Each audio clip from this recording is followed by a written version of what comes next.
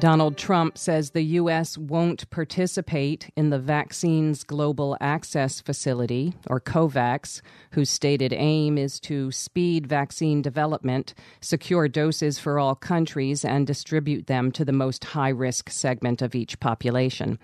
Global cooperation in the face of a global pandemic might make sense to some, but a White House spokesperson told the press the U.S., quote, will not be constrained by multilateral organizations influenced by the corrupt World Health Organization and China, close quote. But when it comes to possible vaccines and treatments for coronavirus, Trump's jingoistic sociopathy is not the only obstacle between science and public health. Peter May-Barduk is director of Public Citizens Global Access to Medicines program. He joins us now by phone. Welcome back to Counterspin, Peter May-Barduk. Good to be with you. Well, starting with vaccine development, how meaningful are Trump's isolationist protestations? We know sometimes he mouths off, but it doesn't translate to much. But could this impede Americans' access to a vaccine? Well, it impedes the world's access to a vaccine, and it's massively consequential in that sense. And it could extend the pandemic, so that's obviously bad for people living in the United States. This is a time when U.S. leadership is absolutely critical in order to help the world make vaccines, get enough vaccines for the world's people, and not see a delay of many years in access in low and middle income countries, for example. And of course, the Trump administration, as you said, is throwing that to the wind.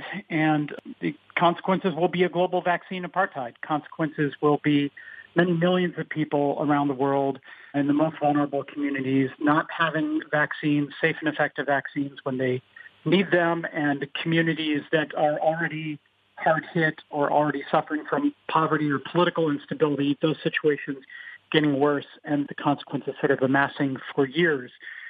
So the lack of cooperation here, it also accelerates the race, right? Trump is adding to the tension in the sense that it's every country for themselves, and to have high-income countries buying up limited doses of vaccines and not looking at the cooperative solutions, not only to distribute equitably the vaccine doses that we will have to end the pandemic faster and take care of the most vulnerable people and make sure healthcare workers have vaccines, but also neglecting solutions that might help the world manufacture more vaccine doses more quickly through cooperation, public production, technology transfer. Instead, it's every country for themselves, and also each corporation entrusted to sort of act in its individual profit interests. And we're just handing out grants to the corporations and hoping that that solves the pandemic, which is no way to proceed. Well, yeah, some news media have pointed to Trump's claims that a vaccine could be ready by Election Day as a troubling indication that the process could be polluted by politics. But the same outlets see nothing at all worrisome about describing AstraZeneca, for example, as being a front runner in the race for a COVID-19 vaccine. You know, that a desperately needed medicine should be the spoils given to the lucky victor of an each against all competition is just, you know, that's how you do healthcare for U.S. news media, it seems. That's nature's way. A race is a bad metaphor, of course. It's just all people against the virus. So that's unfortunate.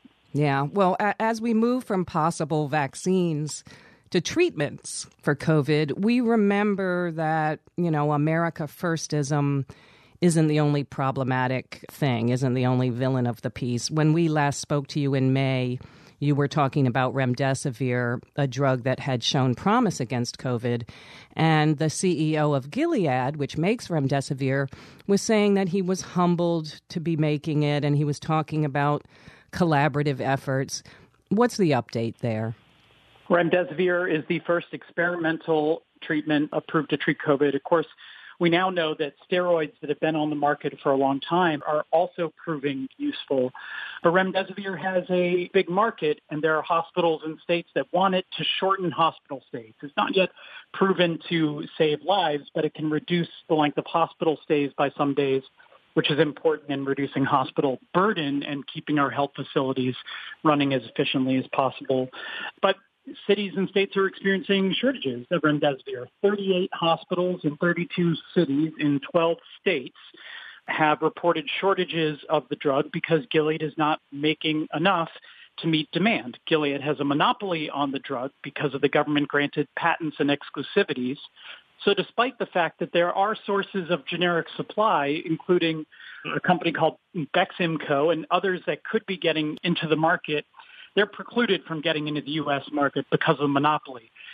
So monopoly is leading to a shortage of the drug, but also Trump's Health and Human Services Administration has failed to allocate the drug rationally. We ran an analysis with all the states' remdesivir data and HHS remdesivir allocation data, built our own database, and found that states that had a bit larger pandemics and more hospitalizations were nevertheless receiving less remdesivir.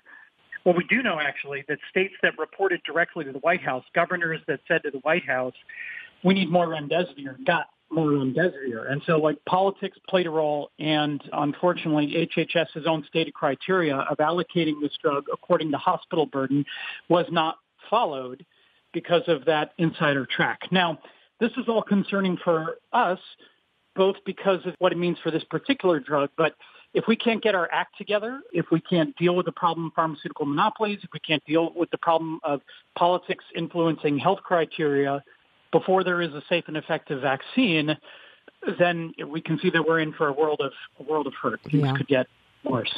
Well, let me ask you, can we ask how a drug developed with public money can actually be in shortage to begin with, or is that too communist? I mean, didn't millions of dollars of, as the media like to say, taxpayer dollars go into developing remdesivir?